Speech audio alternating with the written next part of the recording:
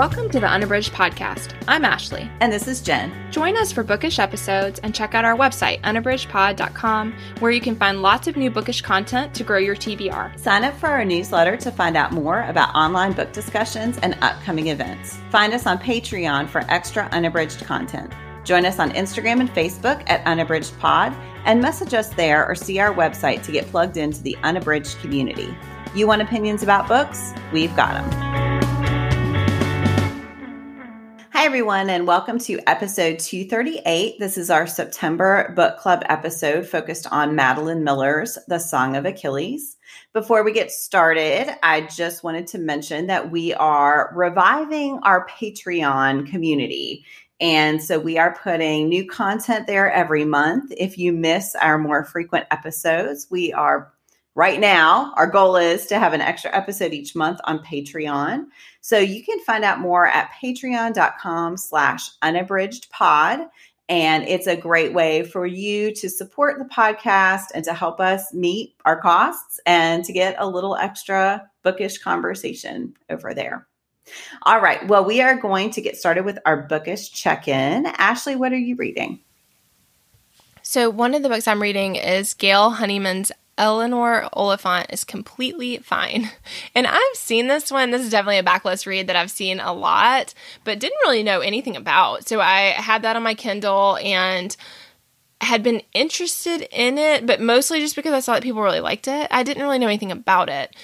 We get to know Eleanor, and she is unusual in the sense that we can tell right away that she's pretty isolated. And so as the reader, you're getting to know her and you're seeing that she goes to work all the time. She's very reliable, but she also lives a pretty lonely life. And, well, at first we see that she is alone a lot. And then over time we come to see that she's also lonely, that it's not just that she's alone, but she also has this feeling of isolation and doesn't really know how to make those connections. I think part of what makes her so interesting is that she has this crazy backstory. You can tell that she's had some really profound trauma that has happened to her, but for a long time, we do not know what that trauma is. And so we're seeing these awkward interactions with other people. We're seeing that she has these really strict routines and that those routines help keep her afloat.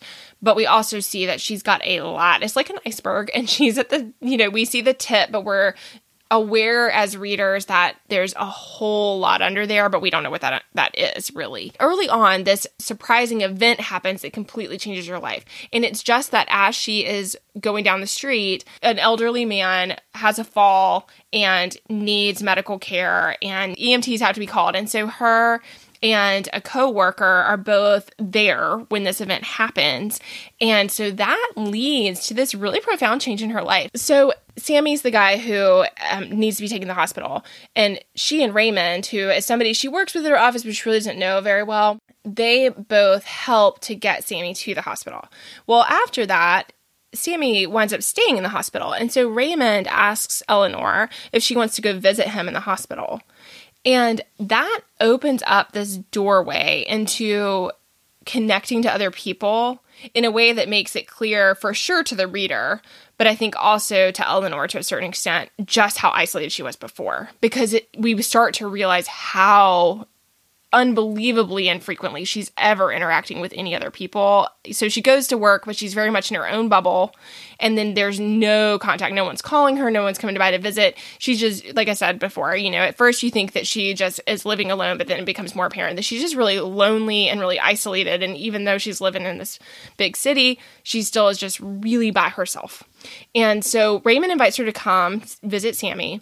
As she does that, she starts to realize that she has something to offer other people, and so that they want to be around her. And so then it results in her and Raymond also going to visit his mom, and his mom is so happy to see her and loves the company. And so, she starts to realize like she has something to offer. But we do see early on, like I said, she has this really traumatic past that we don't know a lot about, but we do see that the one ongoing connection she has every week is that she talks to her mother on the phone.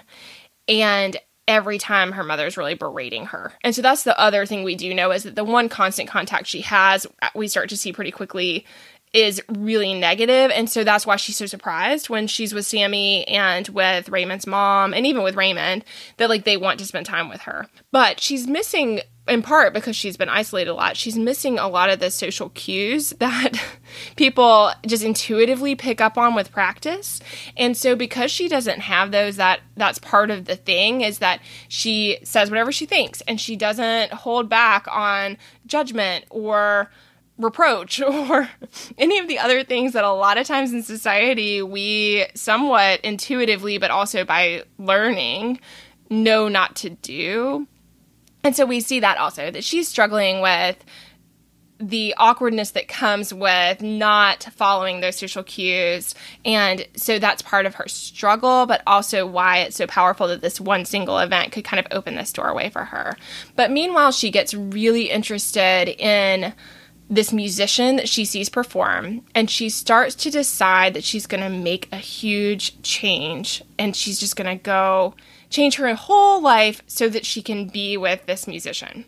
So I am just so interested in the story, and I'm pretty close to the end now, but it was not at all what I expected, and I think that I was so surprised by Eleanor, but you just love her. I mean, as a reader, I think you just love her, and you celebrate with her, but you also understand how hard work it is to make change, and to move forward, and to get to know other people. And so I'm interested to see what happens, with Raymond. I'm interested to see where all those pieces fit in, but I am so intrigued by her character, and just like I said, it wasn't at all what I expected. I don't know what I expected.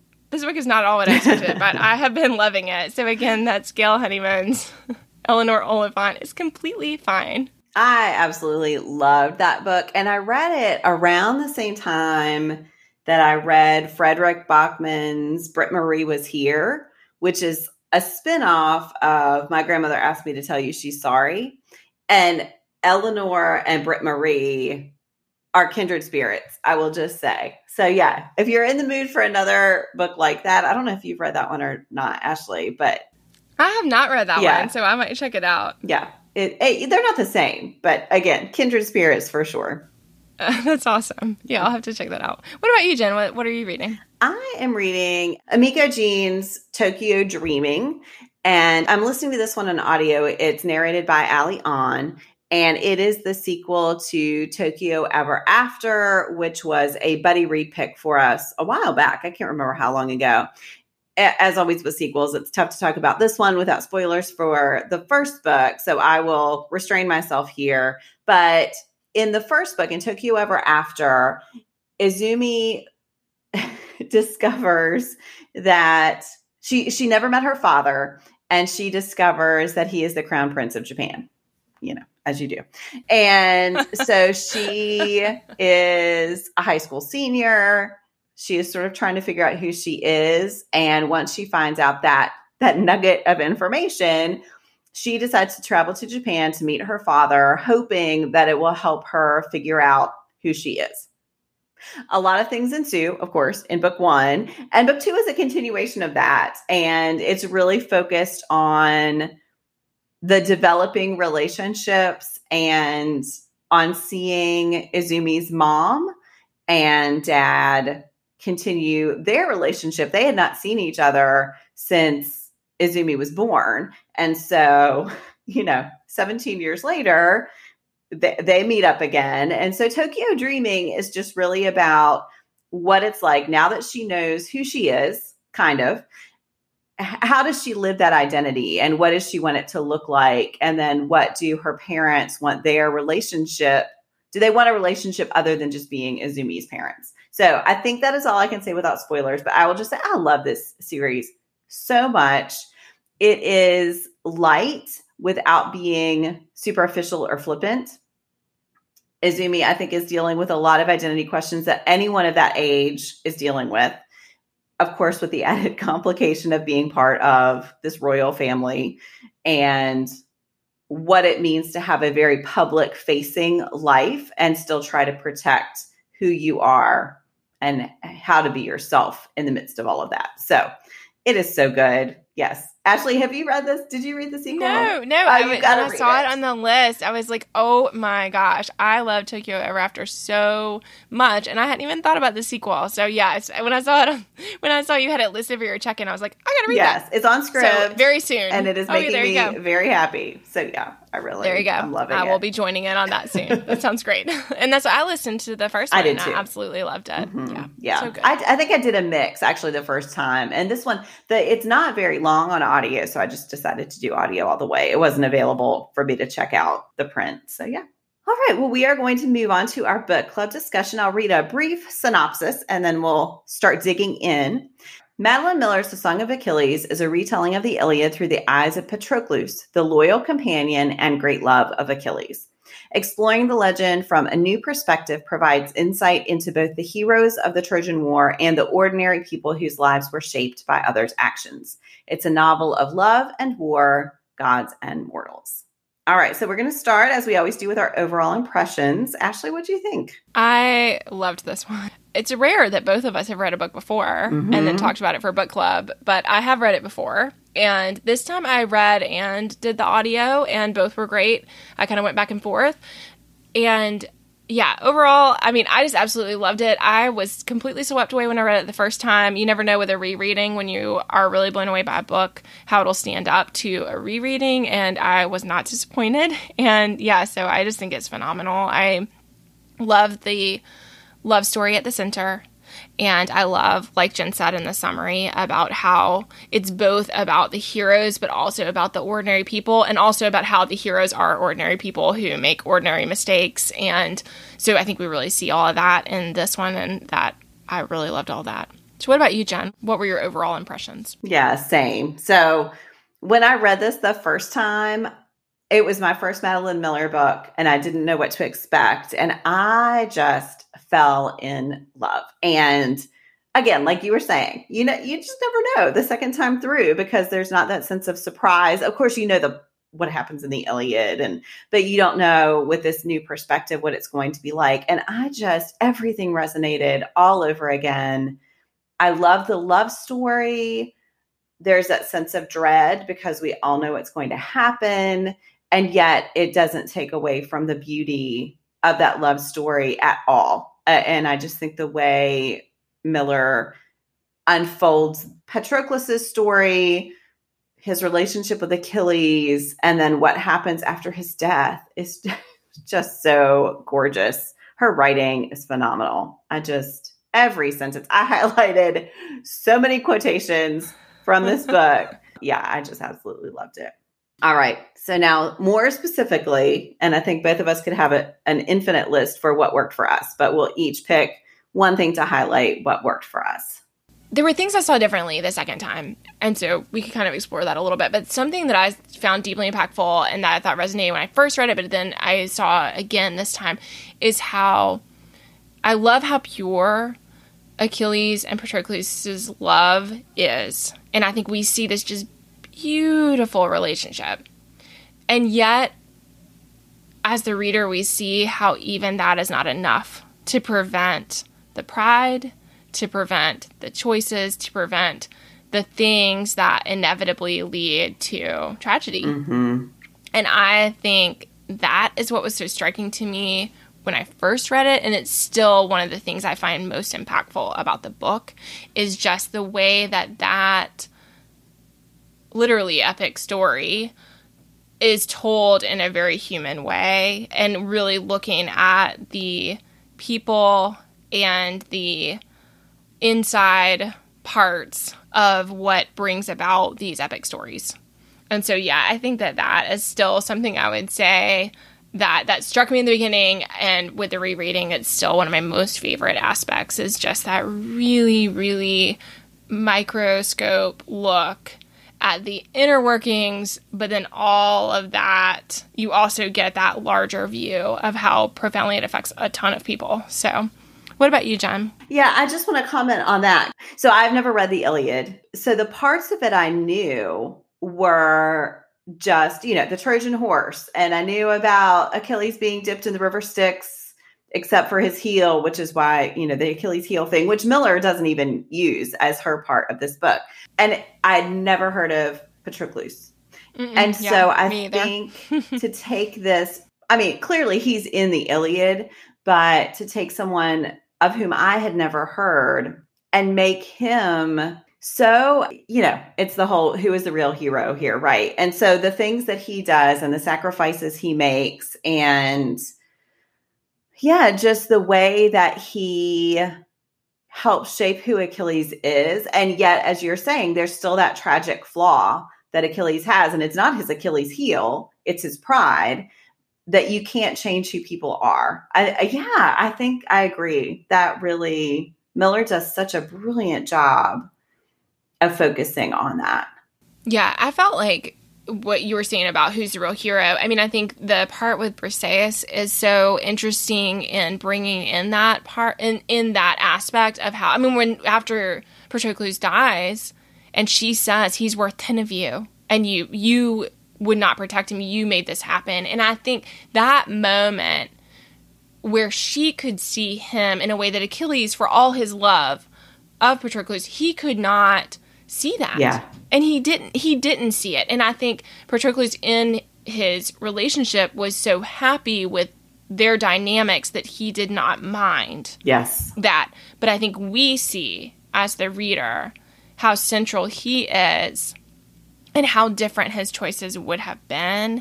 And yet I also feel like part of what I loved is Miller's unpacking of what gets to the moments that Achilles makes these horrific decisions that we're so angry about, and how in some ways it is him as the central heroic figure that inevitably lead to him becoming so flawed. I mean, I think that we know, and I think that's part of how Patroclus can tolerate those things in Achilles. And even in those moments, I mean, like you said, I highlighted a million passages. I could read half the book on the recording, but I think in those passages where he's like, I knew what I was signing up for when I said I would go with him to the end. Like, I knew what that was going to look like, but he comes home with blood on his armor, and I want to shame him for killing people, but I knew what I agreed to. And so I feel like there's that for both of them, that like they're aware of what they signed up for, even if they felt like there were steps they could have taken that would have prevented that from being the choices that they ultimately have to make. But then they both recognize that like they made them. And because they made them, then they're in these circumstances. And yet Achilles goes so far. He goes so far into his pride that it's painful for the reader. Because I think in a lot of ways we love him just like Patroclus loves him. But then you get to this moment where it's hard to love him and it's hard to accept the things that he's doing.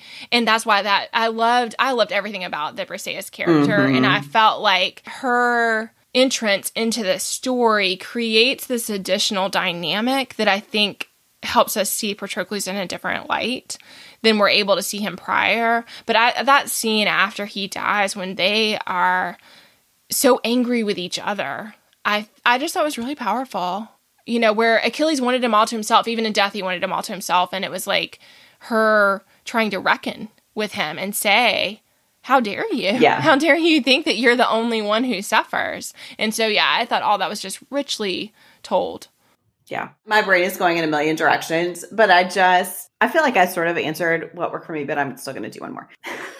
It was sort of commentary on yours, sort of my thing. Anyway. All right. Well, I'm just going to perhaps ramble here for a minute. But so Thetis is this horrible presence through the whole book who hates Patroclus and who makes his life a misery and is constantly criticizing him just because of his mortality. And, you know, I get swept up in epics as much as anyone. And so I love those moments when we see how golden and shining Achilles is, and you see how Patroclus is drawn to him. And you see why there's such a contrast for Thetis between her son, this golden, shining, you know, human being, and Patroclus. And yet, after his death, when he's this spirit and he's sharing how he saw Achilles through his whole life with her, it's so beautiful because you see how she finally recognizes that there's something about mortality that she can't access, that she has not been able to recognize. And it's not like she's like, you know, oh, I would hug you if you were here, because she's not that kind of being. But she comes to appreciate that the type of love Patroclus had for Achilles is not something she can match, she can mimic, she can imitate. And so I really loved that so much, and just the way the Thetis character, and you see that there's, we all know that the gods are horrible and that they are petty and they do these things, but you see she really did love Achilles and she wanted everything for him, and how that closed her off from compassion for anyone else. Well, and she wanted everything for him, but she also felt that she knew what everything should look like. Mm-hmm. And that I thought was really powerful also, just like that commentary on Patroclus did not fit the mold she wanted Achilles to have. So even though she wanted everything for him, she would not yield in that and recognize until, like you said, until that very last scene, and so we just see how rigid. And we see that a lot. While Miller does not take on their relationship in any kind of super direct way, there is a lot of commentary about the attitudes that people had toward the two of them as a couple and all the limitations of thought there. And, some of that is explored pretty directly in the sense of Patroclus says, in the society at the time, which I felt like she kind of included in case people were not aware, but, that it was common for Greek boys to be together sexually, but that was totally frowned upon beyond that point of their maturation. And so this idea that they would have this long-lasting love was not something that people respected or honored or would even want to acknowledge, really. And I felt like that was true for Thetis as well, that like that was part of, she wanted him to sire a lot of children and to have, we see that when she tries to just marry him off. So while she wants to protect him, like she does not want him to die, she does have these plans for him that he does not want to yield to, which I thought were really interesting too. Yeah. I want to say one more thing. I also think, you always hear that the Trojan War started because of Helen and her beauty and blah, blah, blah. And you see the way that all comes about, but it's also just because they want to go to war. Like it's that is just an excuse for this horrible, I forget how many years it covers, but more than a decade, right? Yeah. Decades long battle that is about nothing. It is about nothing except the inclination that this is something that you do. And this is the way heroes are made, and everybody wants to be a hero. And this is how you serve. Yes. And you have to serve. If you're honorable, you have to serve. And you see just the drudgery and the filth and everything ugly that comes along with it.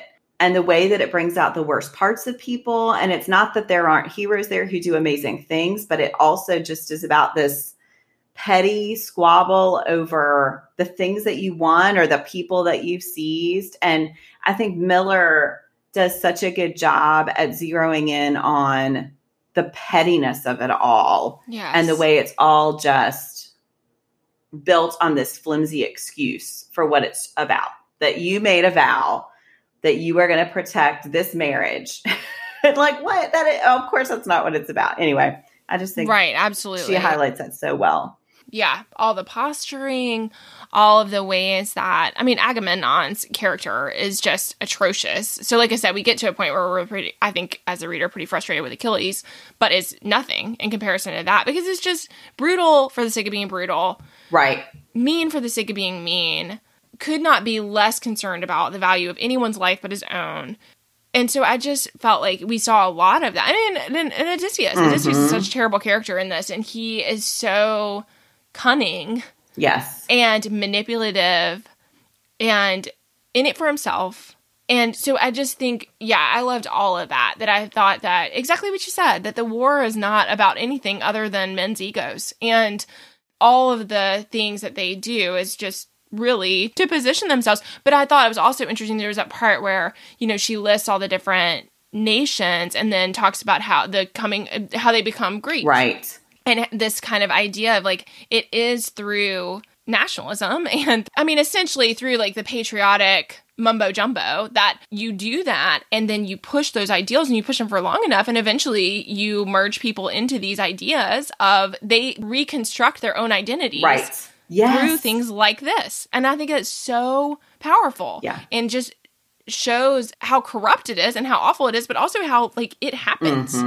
I just think Miller is brilliant and smart. I mean, both writing wise, but also just her ideas. I got to see her at the National Book Festival and just hearing her talk about it and the way she keyed in on so many things about the way mythology and stories like this still reveal things about human nature. And so I think that's just one example of where we see that. Yeah, it's a stunning book.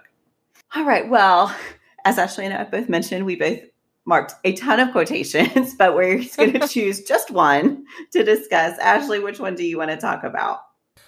Oh, gosh. Well, first I want to say, I want to circle back. No, I just want to say one more thing that we didn't touch on the part with Chiron. So I just wanted to say, because my quote does not do this, but I just wanted to say, that is the other thing. If I were to choose a section that I found to be deeply impactful, the part with Chiron in the mountains is just so beautiful. Mm-hmm. But I think also part of why it's so beautiful is the contrast between this like escape from society and the world and then like the corruption of the world. Yes. And so there's this beautiful idyllic situation for these boys who fall in love with each other but also fall in love with the world. But then they get then the war comes to them and they're faced with that reality. And so yeah, I love that too. That was a whole nother part that I think is just so richly done. And then how from that Patroclus learns medicine and he learns surgery, that, the whole concept that he'd never even heard of before, and then how useful that becomes later on. And it goes back to what you said in the beginning, Jen, about like who's the hero and what does it mean to be heroic. And man, so good. Yes. Okay. So sorry, that was... No, I'm so glad you brought it up because it's this shining moment in the book of, just like this reprieve and... Yeah, I mean, otherwise what I think is I don't think it's a super heavy feeling book, but like you said, there is a sense of dread because we know all along the inevitable conclusion. And yet there is that part that I think is just so lovely. So I have multiple ones, but I think I'm going to go with this. And it's where Achilles says to Patroclus, "Will you come with me?" he asked. The never-ending ache of love and sorrow. Perhaps in some other life I could have refused, could have torn my hair and screamed, and made him face his choice alone, but not in this one. He would sail to Troy, and I would follow, even into death. Yes, I whispered, yes. Oh my gosh, I could cry right now. That was part of why I didn't pick the one at the end that you said earlier, Jen. I started to pick that where he was just had that like the memories of all the things they experienced together, and I was like, I can't read that on air. I'm not going to get through it. So that's okay, but it's really beautiful. But yeah, I think what we talked about before, about the flaws that we cannot escape and also the way that we accept them in each other. And I think that's why that was so powerful to me, is just I really loved throughout how Patroclus chooses love and chooses Achilles over and over and over again. And I think that's part of why I think it's such a beautiful love story, is because it's not just the love they have for each other, but also the active effort to continue to choose each other at every turn. And I think that's what we really see there, is that he knows exactly what is to come and finds a way to choose it and is regretful about it. I mean, I think I love that, where he's like, perhaps in some other life I could have refused. Like this idea that like maybe there was another pathway, but in this life, in this moment, in this world, like this is the pathway always. And so I think, I mean, it's beautiful, but tragic. Yeah. I mean, so, yeah. Well, and what I love about that is I think this so easily could have been Patroclus just worshiping Achilles and always being the one to follow him. But Achilles had not vowed to protect this marriage, and Patroclus had. And Achilles tells him, if you have to go, I will go with you. So we see that Achilles is also really loves Patroclus and is always choosing him and tries to care for him in every way he can. Of course, he's human and he has weaknesses and he makes horrible mistakes, but it really is a mutual relationship. It's not just about Patroclus worshiping Achilles. And I love that as well. Yeah. And I think going back to the part where Briseis is so angry with Achilles for letting Patroclus go, but I think it was Achilles' love for Patroclus that he let him go. Yes. I mean, I think it was like, even in that moment that brings about his death, which we as the reader grieve, we see that it was him giving Patroclus the ability to choose that out of love. Right. if he had loved him less, he would have refused.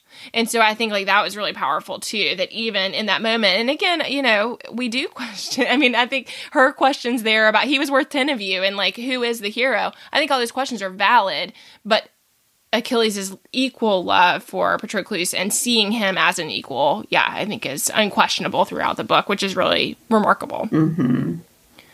What about you, Jen? What's your quote? So I'm not sure if this is going to uncover new ground, but I just love this so much. So it happens really early, and it's after Patroclus has gone to live with Achilles and his family, and, you know, he's been cast out from his home, and he's watching Achilles, and he says, that is what a prince should be. And that, I actually looked just now at my Kindle because I thought, doesn't he say it more than once? And he doesn't, but it just feels like that echoes through the whole book, that Patroclus feels that Achilles is exactly what he should be and exactly the model for what he should be. And that's the way you should feel about people you love.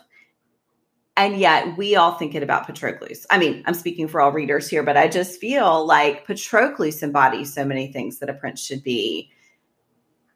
And it almost makes that more remarkable because he is so special that him choosing Achilles makes Achilles more special, that him helping Achilles to see himself differently makes Achilles greater. If Achilles had only ever had his mom telling him, you know, the horrible Thetis telling him that he was a hero and he was special, I'm not sure it would have meant so much, but Patroclus feeds into that for Achilles. And when Achilles makes the right decisions, you know, when he does step forward and claim slaves, because he's saving them, that's because of Patroclus. And that's because Patroclus sees him as someone who does the right thing, which then enables him to do it. And so I just think that quote, that is what a prince should be, is at the heart. You know, there are problems with that, but it's also at the heart of what goes right about their relationship and about the good things that come out of their pairing. Yes. Yeah. I another quote I thought about choosing was where Achilles spares the one son so that the family can continue. And Patroclus is like both mortified at himself for thinking that that's something we should value because he killed almost everyone and left this one person, and how horrible for the one person who survives.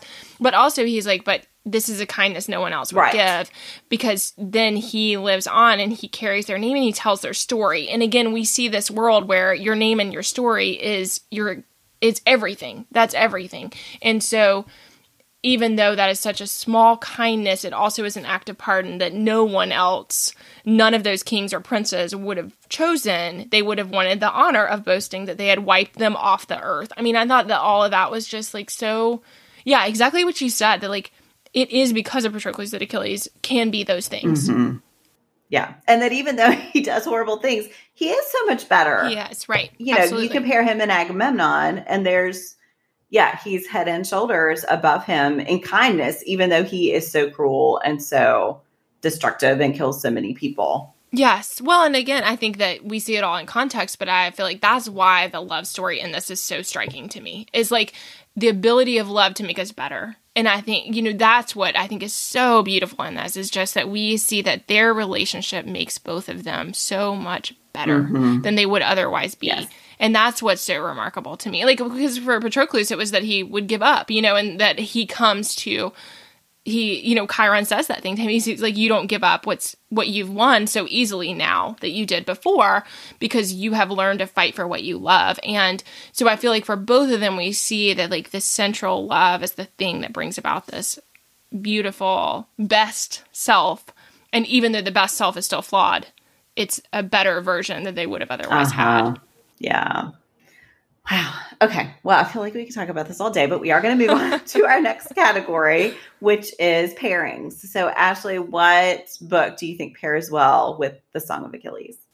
Well, rereading this made me be like, I've got to get back on this like reading of retellings, because I did not know it was something I really enjoyed, but I really do love it. I really enjoy it. I love it with the myths. I love it with fairy tales, but I think it's so interesting to see how an author tells a story that people know in a different way. So the one I wanted to share is Jennifer Saint's Ariadne. This one focuses on Ariadne, who is the princess of Crete. She is, I don't know the mythology particularly well for people in my situation. She's most closely aligned to the story of the Minotaur. And so the Minotaur is actually her half-brother on Crete and is brought about because the gods punish their family. And so her mother is mad, and in her madness, she mates with a beast, and that's what brings about the Minotaur. So the Minotaur is bloodthirsty and a problem for the island of Crete. And the way that they deal with it is by having these like horrible yearly sessions that they just let the Minotaur slaughter tons and tons and tons of people who are slaves coming from other places that then they let them be eaten. So it's a terrible system, but it is one, again, it is her half-brother. And so she's kind of tied to it, but also can see that it's deeply problematic. And so in the beginning, this is coming to occur, and Theseus comes from Athens, and he's coming on the boat with all the people who are coming to be sacrificed, and yet he's coming with the plan to kill the Minotaur. And so she's kind of swept up in this early on in the book, and so somewhat naively, she aids him thinking that, he's going to marry her and take her away and do all these things. And, that all she has to do is like help him make this happen. And so that comes to pass somewhat naively. And then things do not play out the way that she hopes. But then that results in a whole nother life. I mean, her life takes a very different course from that moment. And I don't want to give anything away. I think it's really brilliantly done. But she winds up with a god and some other things unfold. But I think that so much comes to pass in that story. It's hard to believe the number of things that Jennifer Saint covers as far as just weaving the different myths together and how they fit. But I found it deeply impactful as far as some of the things we talked about in the sense of like the humans at the center of the stories. So there are these epic myths, but who are the humans and what choices do they individually make? What do they think when they make them that leads to this? But also it has a lot to do with love and pride. And so again, I don't want to give anything away, but I feel like some of those central issues are about like, how far will you go for your pride? Mm-hmm.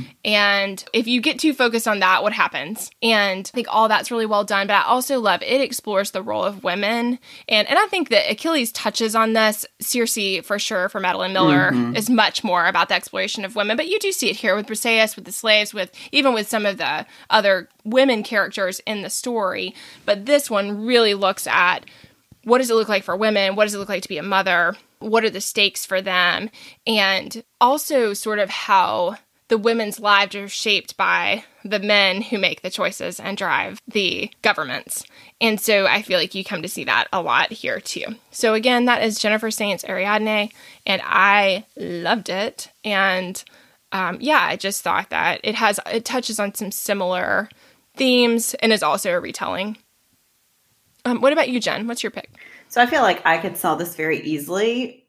I have chosen Pat Barker's The Silence of the Girls, which is also a retelling of the Trojan War from Briseis' perspective. And I read this very shortly after I read Song of Achilles. And, I said earlier, I had not heard of Patroclus before. I certainly had not heard of Briseis before. And so it's just another example of when you look at something from someone else's point of view, everything, all of the facets of that are revealed.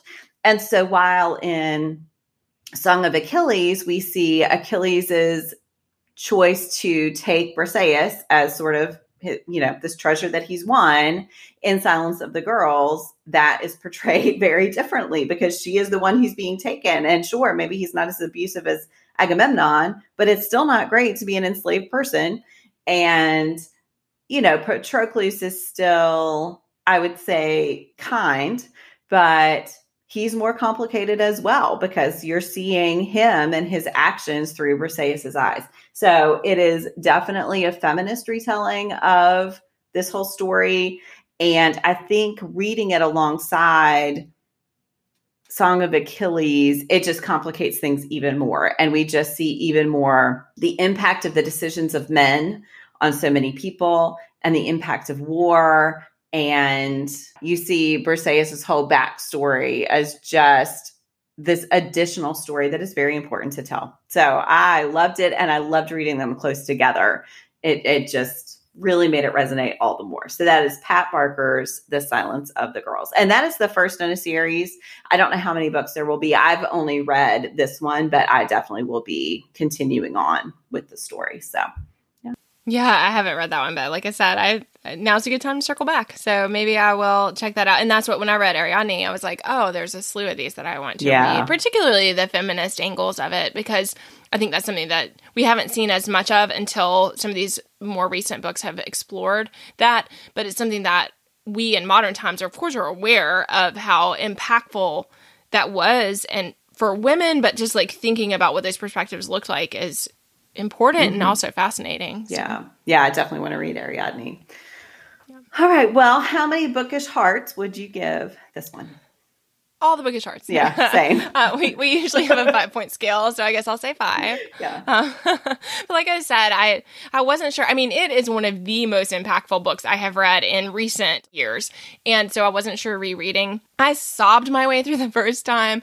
I did not sob my way through in the way that I did the first time, but I still found it deeply resonant on a lot of levels. So, yep, I absolutely love it. Same. I think I loved it even more the second time through. I cannot compare sobbing levels. I'm not sure. A lot for both. Yes. Maybe we should be giving teardrops instead of bookish hearts.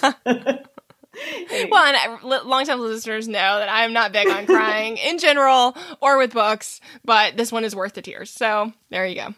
All right. Well, we would love to know what you think of Song of Achilles. And if you decide to pick up one of our pairings, you can let us know what you think of those. To close out our episode, we're ending with our Give Me One. And our topic today is series worth rewatching. What do you think, Ashley? So one that I have not rewatched yet, but I'm definitely thinking is both worth it and I'm hoping to take on soon is Schitt's Creek. Mm-hmm. I just loved that. And I held out on the last few for a long time because I was sad that it was going to be over. And so I spaced those out, but it did finally reach the end and I would like to rewatch. Yeah, that one is on my list to rewatch. What about you, Jen? I will say I've rewatched Ted Lasso, Fleabag. I can endorse rewatching those. They are great the second time around, but one I really want to rewatch. So as we're recording, there is one more episode to go of Better Call Saul, which has been brilliant.